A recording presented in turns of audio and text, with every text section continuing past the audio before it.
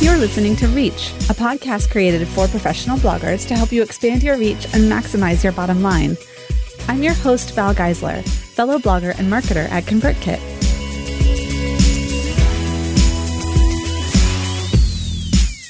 Running a blog or any business full-time is a roller coaster ride for sure. There are funnels to consider, families to support, and you often have to decide, do you really have to be everywhere always? Abby and Donnie Lawson are no strangers to this roller coaster.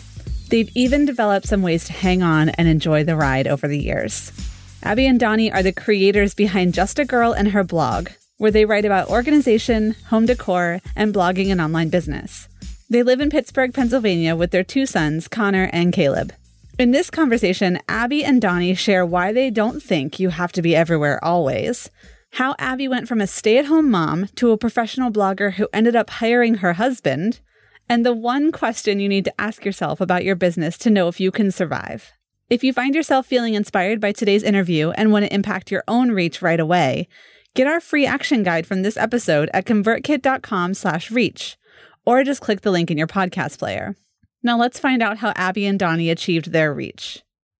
Welcome, Donnie and Abby Lawson. Thanks for being here today. Thanks so much for having us. Thanks for having us. Hey, so you guys work together and on your own a little bit. I would love if you could share with the Reach crew the way that you work and what you're working on every day. Sure. So I always say that the reason this works, that we can both kind of work together, is because we have really complementary skill sets.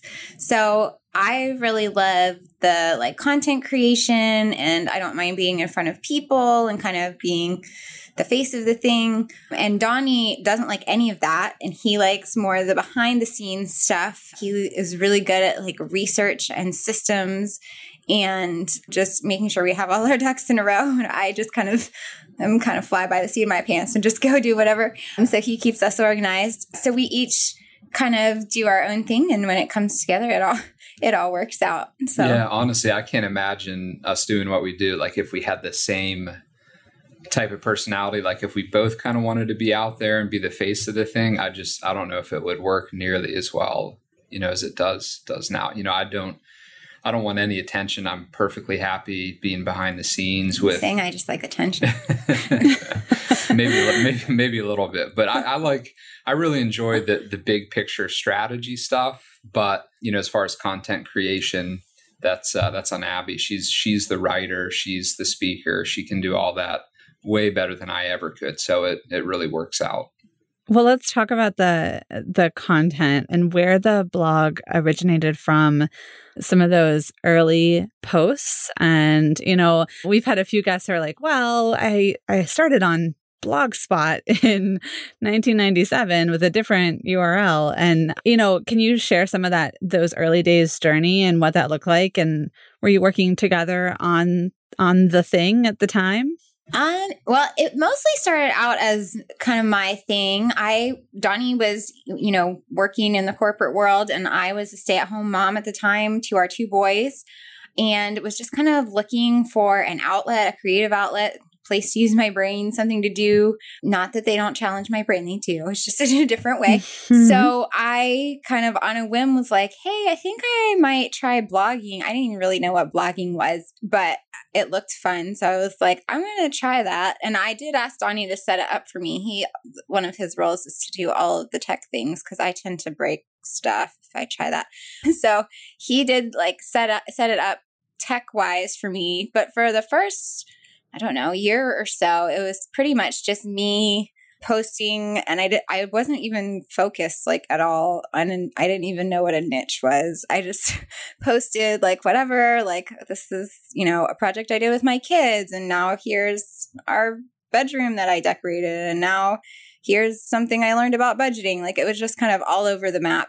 And so I did that for about the first year. And then I think what really got you into it was when I asked Donnie, he keeps all of our files and stuff for our family and all of that digitally. We don't have a filing cabinet. And so he has this whole elaborate system that he uses. And so I asked him to write a post about it because I thought it was pretty unique the way that he keeps all of that organized. And so he did, and it kind of took off, and it was kind of the first post. We made some affiliate commissions from it. It was like the first time we were like, oh, like we could make money from this thing, and that's cool. Yeah, I think that was February of 2014. Yeah, so it's just like I started in January 2013, so a little over a year. So that got me interested when we earned a little bit of money. Yes, right. Like, people are like, how do I get my husband to blog with me? Show him how like the money starts coming. That's how it worked for us. So yeah. Absolutely. And I think that's actually the driving factor for a lot of bloggers is like, oh, this little hobby thing can earn me money. Well, how can I do more of that? So what did you do, Donnie, when you were like, oh, wait, we just earn money from that post of me just literally writing out exactly what I do. And it seems obvious to you, it's fairly simple to write out because it's something that's so natural, comes so naturally to you. And then you made money off of it. So then what was your next thought about that? Yeah, no. And I think even before that, it's important that like, even in the back of my mind, I knew how much Abby was enjoying the whole blogging process. We weren't making any money from it, and she was putting a ton of time into it for over a year, but I just knew how much she enjoyed that. So I made sure to like encourage her to keep going. Because in the back of my head, I knew that, eventually this would be a success. It was just a matter of time. But yeah, that it was that post on going paperless that kind of kickstarted that, I would say. But, I just wrote down my process for going paperless, something that was very obvious to me. And, I tried as hard as I could in that post to teach, just, give everything away. It was, really, really long post, but for whatever reason, it resonated with people, and, it kind of took off from there. But, I think a lot of people who blog and who have eventually turned their blogs into a business, I think a lot of them do have kind of that point where something just clicks and they realize, hey, this actually could happen. Because then after that post, you started kind of becoming like the business manager type person behind it, and doing more research and becoming more involved at that point. I think at that point you came to me and said like officially, hey, Donnie, like, do you officially want to help me with this? You said no first. Did I say no? Yeah. Can I hire you? You're like, I'm really busy at work, so I don't know if we should do this. But I convinced him. I'm pretty convincing. So I convinced him eventually. And we did. Well, and it was around that time too that you started encouraging me to write my first ebook, which we did. I did like the content creation side. He kind of did the research and figured out how to market it. And so we started doing that and launched it in June of 2014. And that was kind of another kind of defining moment for our business, like launching our first product and having that was the first month where it was kind of like we made a pretty good income that month from the blog. And what's funny is that was after reading and going through Nathan Barry's Authority ebook. Oh, yeah. And we based our very first launch off of everything we learned with Authority, and it worked. And I would say that really, we really felt like a business at that point. We had our own product that we were selling, and it was going great. So that was definitely probably the second big turning point. And was that the paper-free home book? No, that came later. We expanded that really long post on going paperless into an ebook and a course. But no, the very first ebook was called Building a Framework: Everything I Learned My First Year of Blogging. And Abby released that in June of 2014. You said earlier, Donnie, you knew that this was going to eventually be a thing. You could see that you'd be earning income from your blog or from the blog. And I wonder, there's so many people who have blogs and they don't see that. They don't see how an income's possible. They don't know about how to build and launch an ebook. Were you diving into those things as like a hobby? I mean, you were still working full time. So were there other bloggers you followed at the time, either of you, that you were like, well, they're earning money, so this could actually be a thing? What gave you that instinct? Well, Donnie I never I don't think I have like an entrepreneurial bone in my body. I never wanted to be an entrepreneur. Now I do, but I never started out that way. But Donnie has always been interested in online business. And even like before I started my blog, has like followed that world and, followed Pat Flynn and read, stuff from all those guys who are still like legends today. And so that was you've always kind of been interested in that. Yeah, I was the type of guy who would start a project and get really excited about something, and then like 5 hours later, like I would be done with it. Like I just had no follow through with that because writing didn't come naturally. I didn't like any attention on me, and so yeah, I was always behind the scenes researching and figuring things out and looking at different business strategies that Abby and I could implement because I knew, honestly, my job is easy. There's a lot more people like me that are really interested in this stuff and like all the online business strategy. But there are much fewer people that are like Abby who are just absolutely relentless, like year after year, post after post, hour after hour, for years, that she's just relentless. And I knew like she had that type of personality. I didn't have that. I never will have that relentless attitude about it. So I knew that if I could kind of steer things in a direction that made sense business wise, we could have something pretty special on our hands. But yeah, I mean, I followed Nathan for a long time. I mean, all those other people were definitely important for you kind of shaping our strategy. We knew pretty early on that it was kind of interesting in Abby's niche, which is home decor, organizing, that type of thing. For the longest time, no one created their own digital products. Their sole source of income was from ad revenue. Those type of blogs generally do really well with page views, organizing, decorating, that type of thing. But no one was taking advantage of that by creating their own products. And so I knew that we had a tremendous opportunity to not just depend on ad revenue, which we don't have ads anymore, but at the time we did, to not just depend on ad revenue, but to create and sell our own digital products. Yeah, I know that is a definite talking point, especially in that niche of, do we have ads? Do we do sponsored posts? I know Young House Love has taken a real strong stance on not doing that stuff and focusing on their books and their own promotional work.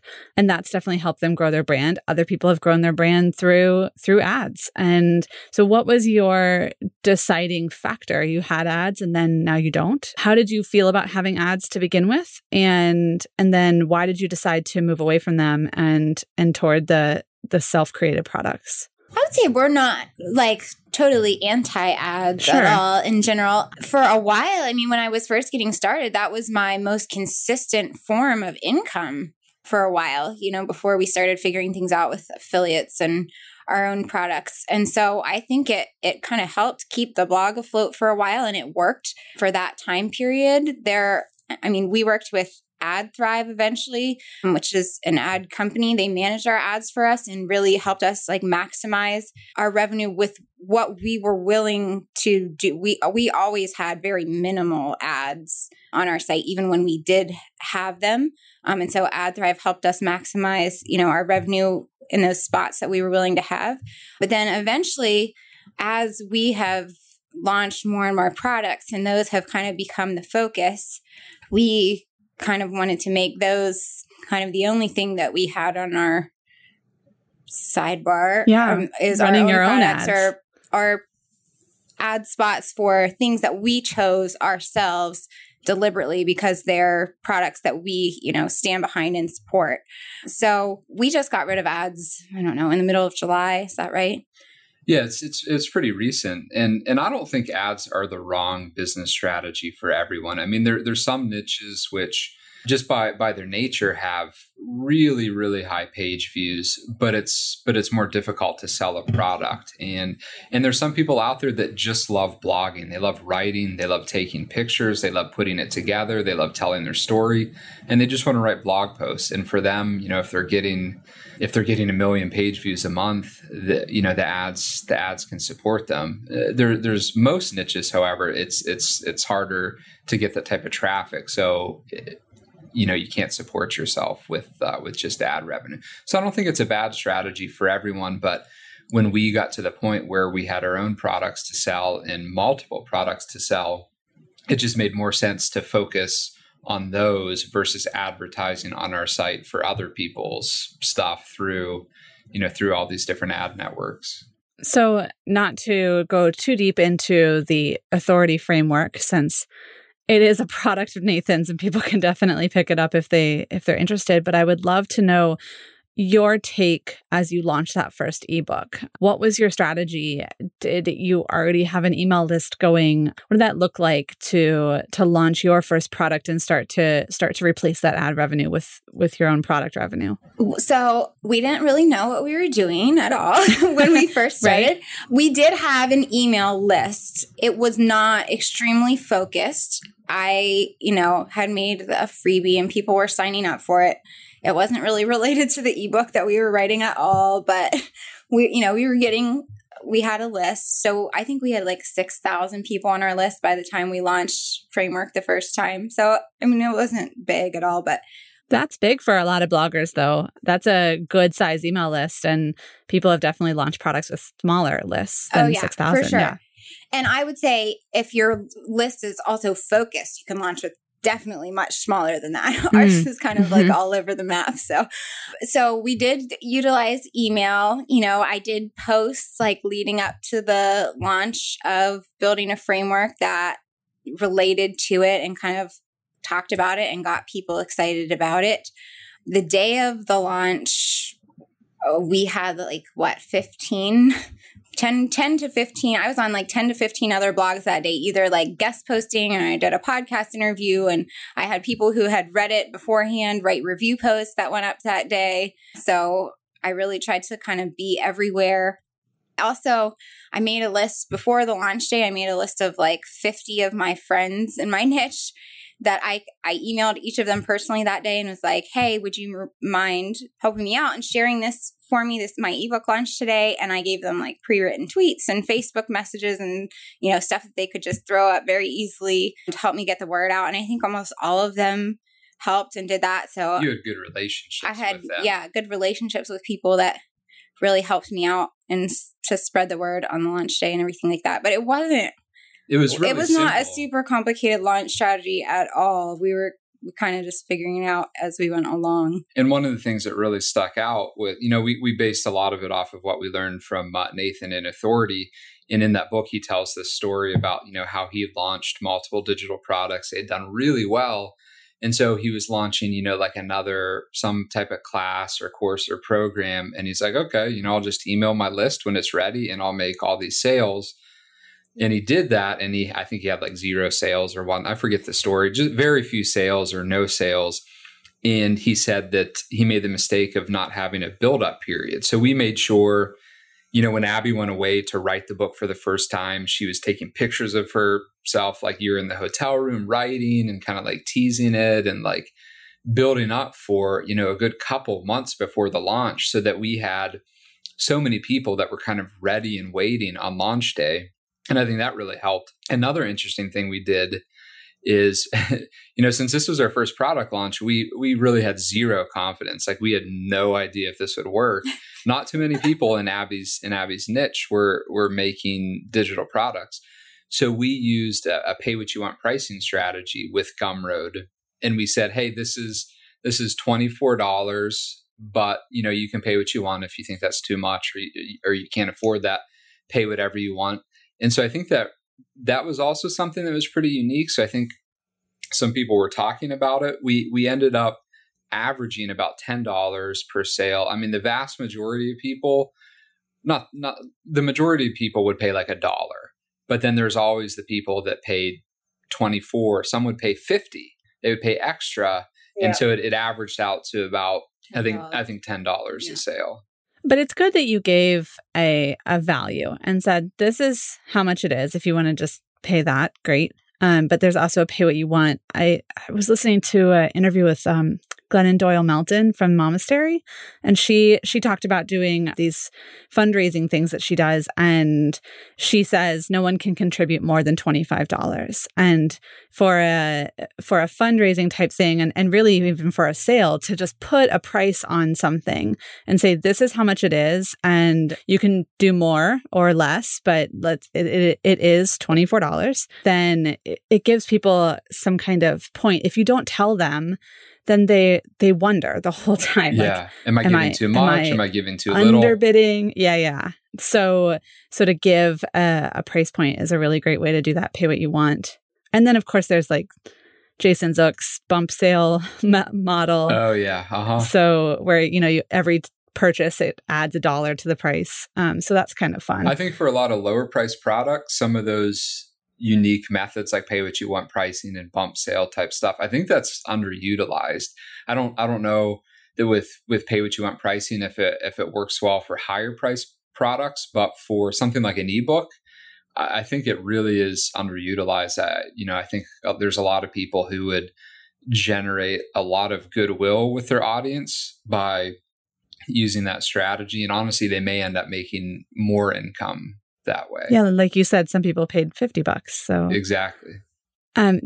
Was that for a set period during your launch, or is it still a pay what you want price? Yeah, we did it for 4 months. We left it at pay what you want, which, I mean, looking back on it, we should not have probably done it that long, but I don't know. We had for me, I kept getting emails from people that they would like pour out their whole life story to me and like say, thank you so much for like making this available.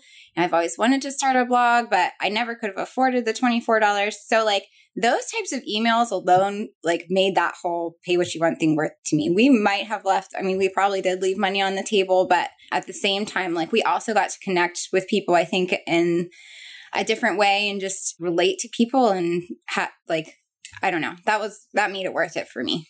You also got a whole bunch of testimonials that you might not have otherwise had for your very first ebook. Yep.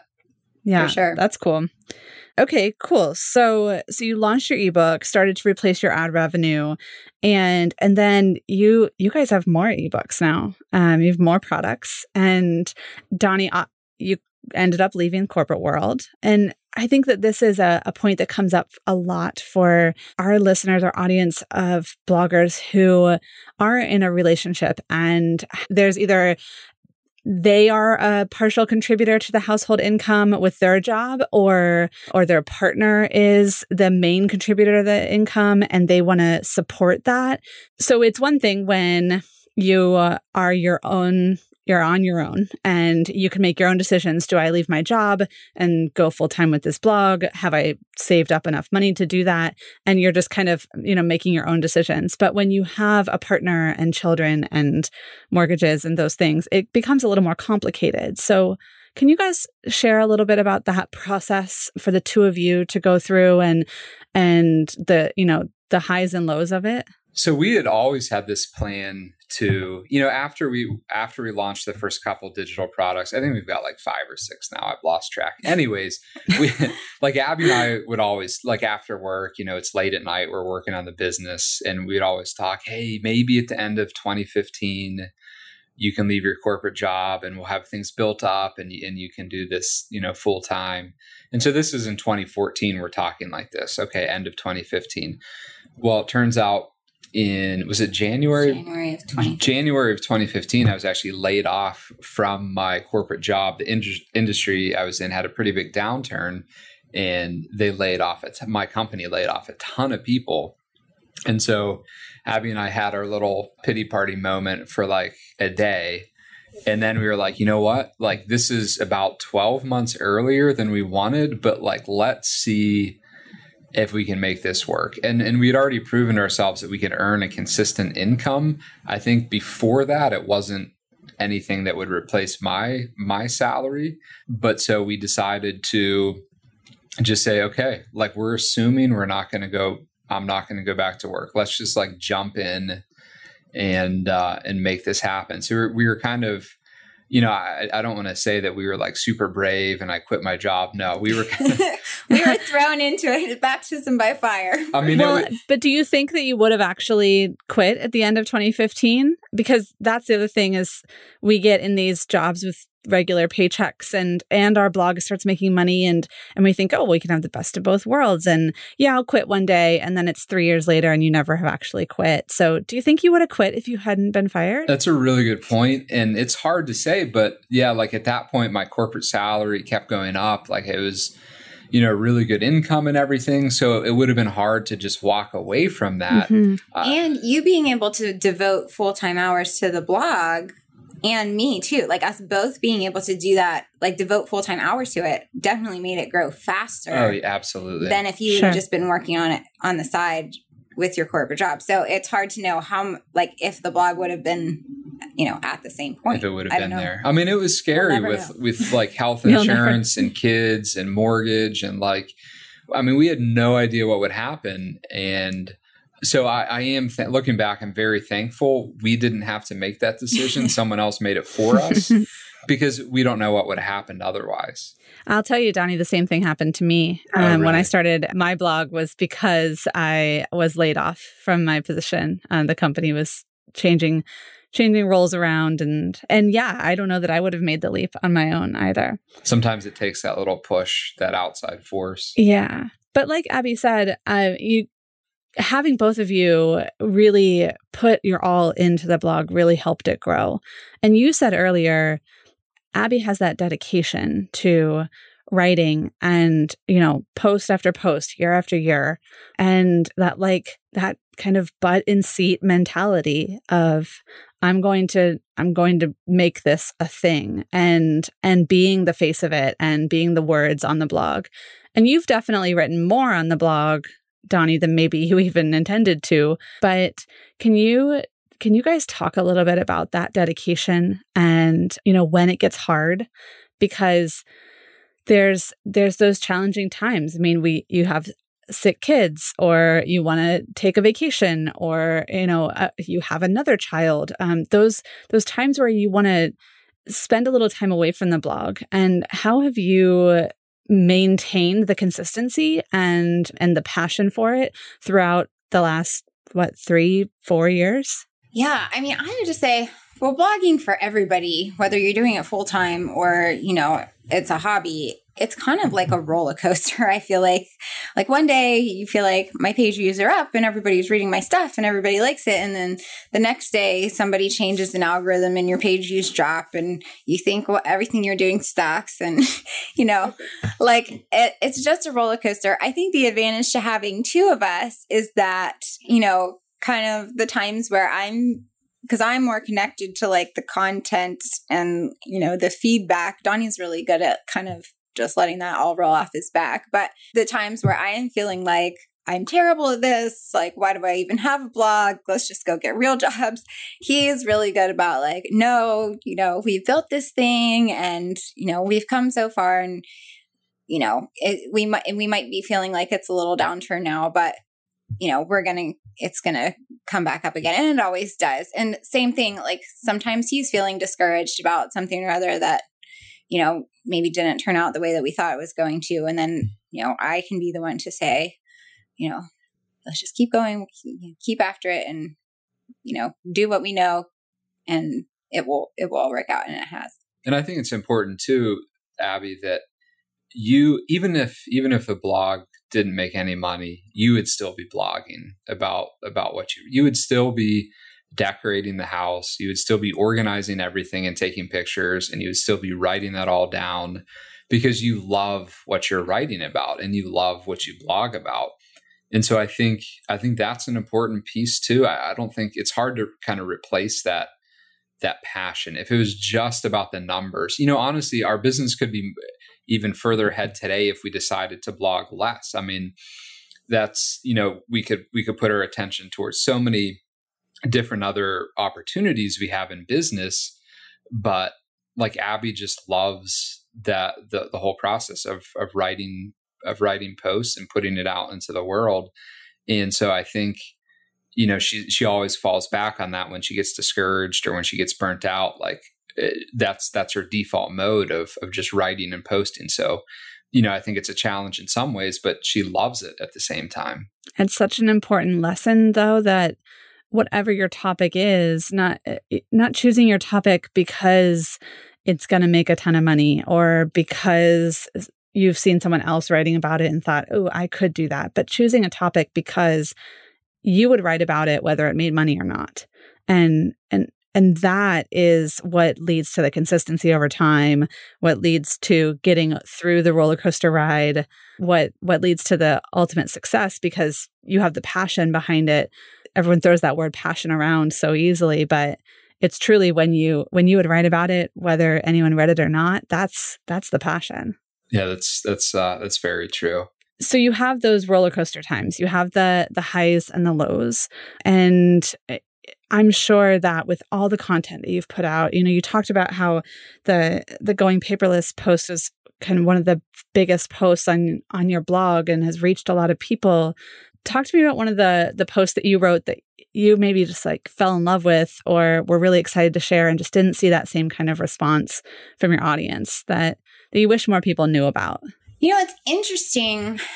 I think, you can't plan to a T, like what's going to take off and what's not. That has been one of the things that, we've learned over and over again. I'm always surprised we write a lot about decor. And so in that vein, we do a lot of like room makeovers and that sort of thing.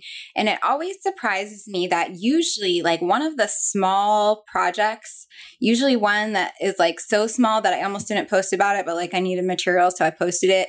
Those types of smaller projects will take off more than like the actual reveal of the room itself. So like you do all this work and put in all this effort on, the final room. And, people, you usually get a lot of comments and people like it. And the day it goes live or, and the couple of days after, you might like see a bump in traffic from it. But then typically for the long haul, those aren't, at least on my blog, those aren't the posts that kind of take off. It's those little projects that people think like, they feel like, oh, I can do that. The more simple things. Where you're teaching something. Where I'm teaching something or showing people how to do something very specific that take off more than the room reveal one. So that always surprised me because I always thought like, oh, if you're in decor, then like the room reveals are going to be the bread and butter of your traffic. And they're typically not, at least on my site. Yeah. An interesting example of that is, there's entire like room makeover posts with like dozens of beautiful pictures that Abby's, it takes a day or more to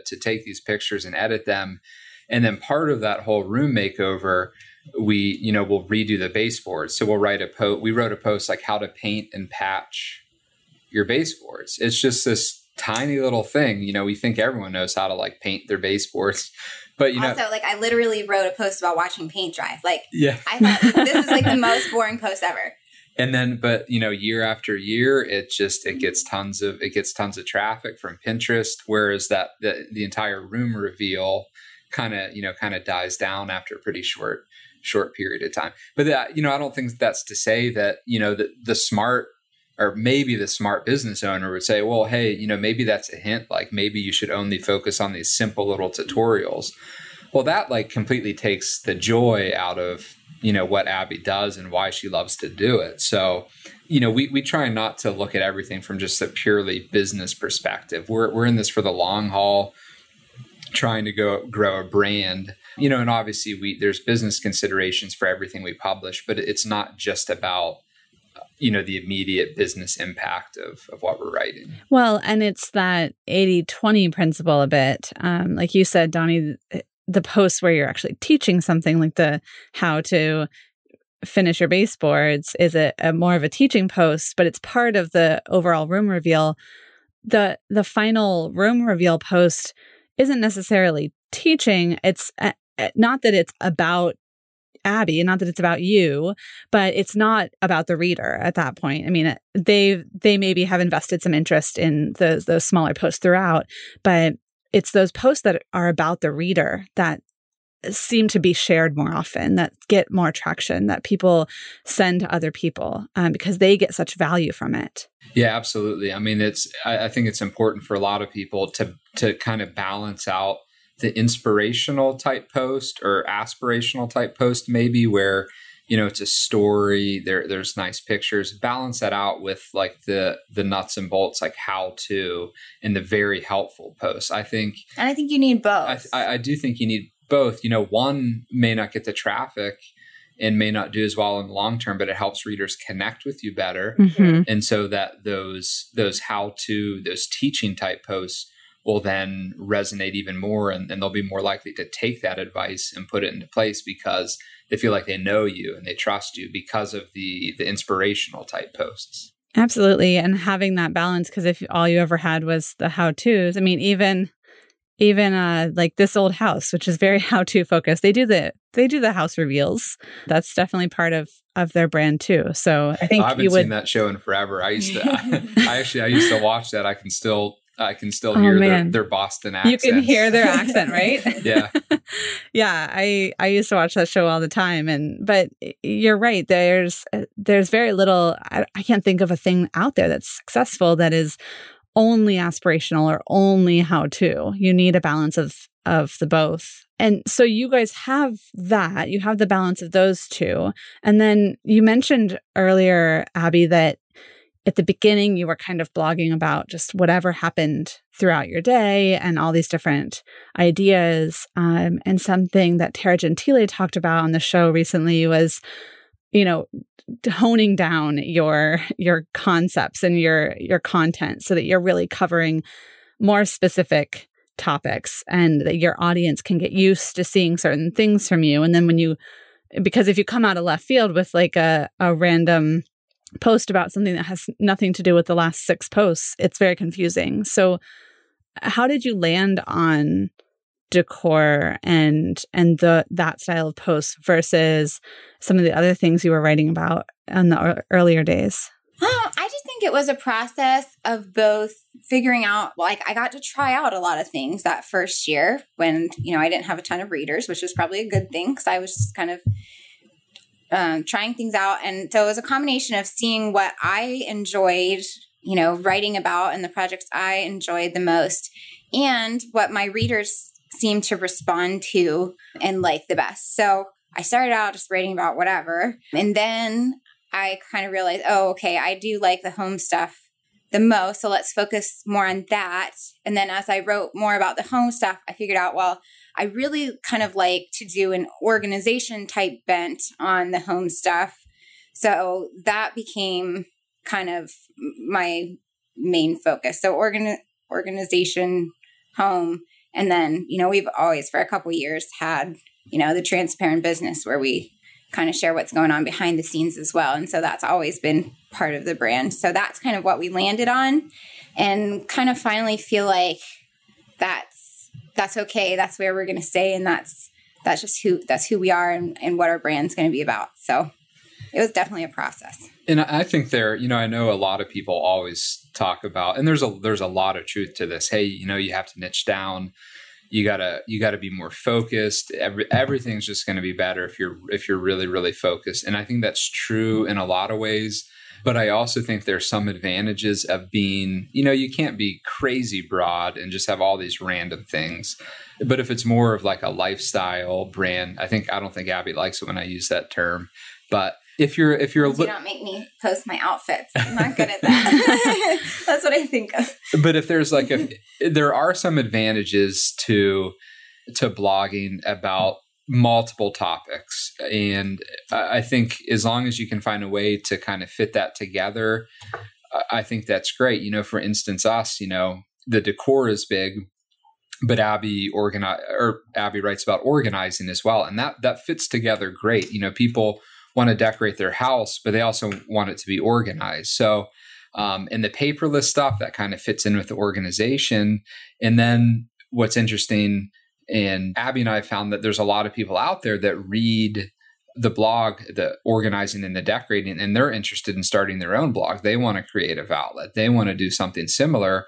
And so then we have that portion of the audience that's interested in doing a similar thing to what Abby's doing. So yeah, there are we're not super focused, and I think that's okay.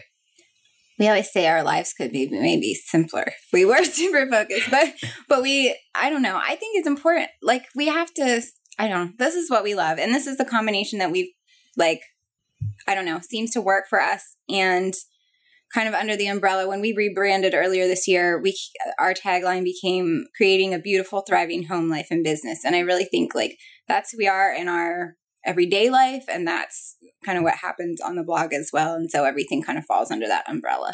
And it's interesting too, we try and listen to the audience as well. We do surveys, and it always is interesting to me how much overlap there is. We want to write what people want to read.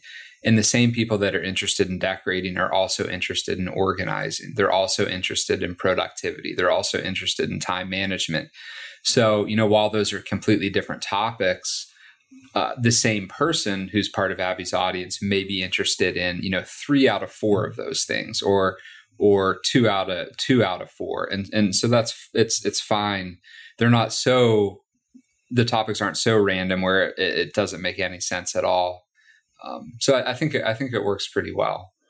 Yeah, we are multidimensional human beings. That's who's reading your blog. They're not like stick figure avatars who only want one thing out of life, So I think that's important to remember too when you're blogging, is that there are real people on the other side of the screen, and they have all those different facets just like you do. And so as long as they tie together, and you mentioned 5 or 6 or 12 or however many info products you have now, ebooks and different products. And talk a little bit for me about how you have those all threaded together with the blog content and the email list opt-in. And because I think that's something that is a sticking point for a lot of people of, well, I have this free opt-in about this thing that's unrelated to my course or my product. So I don't really know how to then send all of those people emails that push them into the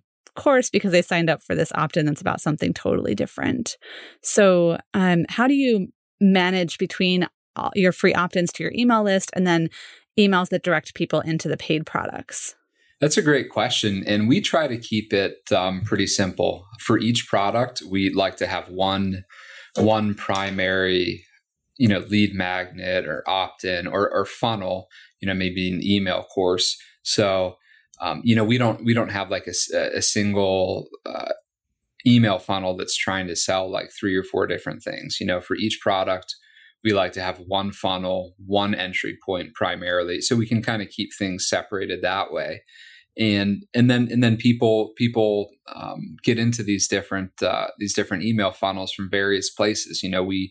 We just mention them throughout posts related to the product. We make sure that we go back and edit old posts to get lots of traffic, and then people find their way into those various funnels. Some love the free content and never become customers, but a good portion of them are kind of walk through that journey and then ultimately become a customer. So it is a little bit tricky when you have multiple products about multiple topics. But I think if people keep it simple and just have one funnel for one product and divide things up that way, it's not too hard. And ConvertKit makes that a lot easier. Well, and along with that, everybody has their own tags in ConvertKit, but everybody also goes onto my main list. I always say nobody escapes my main list. Everybody is also dumped onto there, and I send like a weekly email to everybody. That's just, it kind of is like either something new that's going on the blog, or I'll highlight an old popular post that, people might not have seen. It's literally like 300 words. And I send it once a week just to like keep in touch. That also allows me to like make announcements if we have products coming out, or if I'm doing a webinar that I want to invite them to, I can do it in that. And everybody kind of gets in on that. And I think it helps people get to know us and get to know our brand. And maybe if they join my list because they were interested in organization, but, get that Saturday email and I mention, oh, hey, I'm doing this webinar about starting a blog. they might come to that too. So it's kind of a good way to tie everybody together. We have everything segmented in ConvertKit. So depending on the links they click, they'll be assigned a certain tag, like interest decorating, interest organizing, interest blogging and online business, interest paperless. And so just depending on people's actions in some of the newsletters, we can kind of put people into different buckets. And so then when there's a new product that's going to be released relating to one of those certain areas, we'll know exactly who we should be emailing and probably who we shouldn't be emailing. Yeah, that's so true. And when they're also on the main list and you're sending them, or, they get on your newsletter tag, they're hearing from you on a regular basis. So they're not just hearing from you when you have something to sell them, that they're developing that relationship long-term with you. They're used to seeing you in their inbox. They want to open emails from you, so that when you do have something to sell them, it's not a stranger at the door, but a friendly face. And that's that consistency piece that goes back to Abby's writing, and that dedication on creating content goes as far as your emails you send on a weekly basis. So that's an important piece for email marketing, because it's something that, people say, oh, well, I'm blogging 5 days a week and, that I'm consistent there. But if you aren't staying in touch with your readers, and your readers can join an email list that you can stay in touch with them on, that makes it even more challenging then when you do have something to sell, to turn around and offer it to them, and to have them receive it well as something that they're interested in. And you can't do those build up sequences and things like that you talked about with the ebook launch either. So that's super smart to not let them escape, Abby. Yeah. And even more than just, staying in touch and product launches, email we found is also really helpful for increasing blog traffic. A lot of people, if people have been have 500 plus posts, I don't even know how many Abby has, and has been blogging for multiple years, new readers a lot of times will never know some of the older posts that are fantastic that Abby has written. So we've implemented strategies where new subscribers get put into a sequence where they're introduced over the course of a few weeks to the very best of the old content. And so we've seen some old pieces just get a lot of traffic. They get more shares that way. Things can go viral. And so I think email marketing is an important part of just overall blog traffic as well. That's so true. Sharing those old pieces is it's magic, because you don't have to write anything. It's the secret trick for bloggers everywhere is to find your top 10, go into your Google Analytics and find your top 10 posts and start resharing those, whether it's through an intro sequence or adding them into your social media plan, or, but getting them out there in front of people again, because they're being found on a regular basis. So why not give them a little love of your own? Yeah, cool. So thank you both so much for sharing your insights around growing a blog and, the daily dedication that it takes, the partnership that you have behind it, and your commitment to your audience, because that is evident in everything that you do. And I think that's what's helped you achieve the reach that you have today. So thanks for being here on the show today. And we at ConvertKit just love having you in our family. And we hope that more and more people find your blog through it. Thank you. We're thankful for you guys too. You've made a huge impact on our business. So thank you for all you do for bloggers. Awesome. I'm glad to hear it. That was Abby and Donnie Lawson of Just a Girl and Her Blog. You can find out more about Abby and Donnie, including how to go paperless in your house, at justagirlandherblog.com. Grab our free action guide from this episode to help you impact your own reach today. Head to convertkit.com/reach or simply click the link provided right in your podcast player. It's time to expand your reach. We're so glad you started here. Thanks for listening.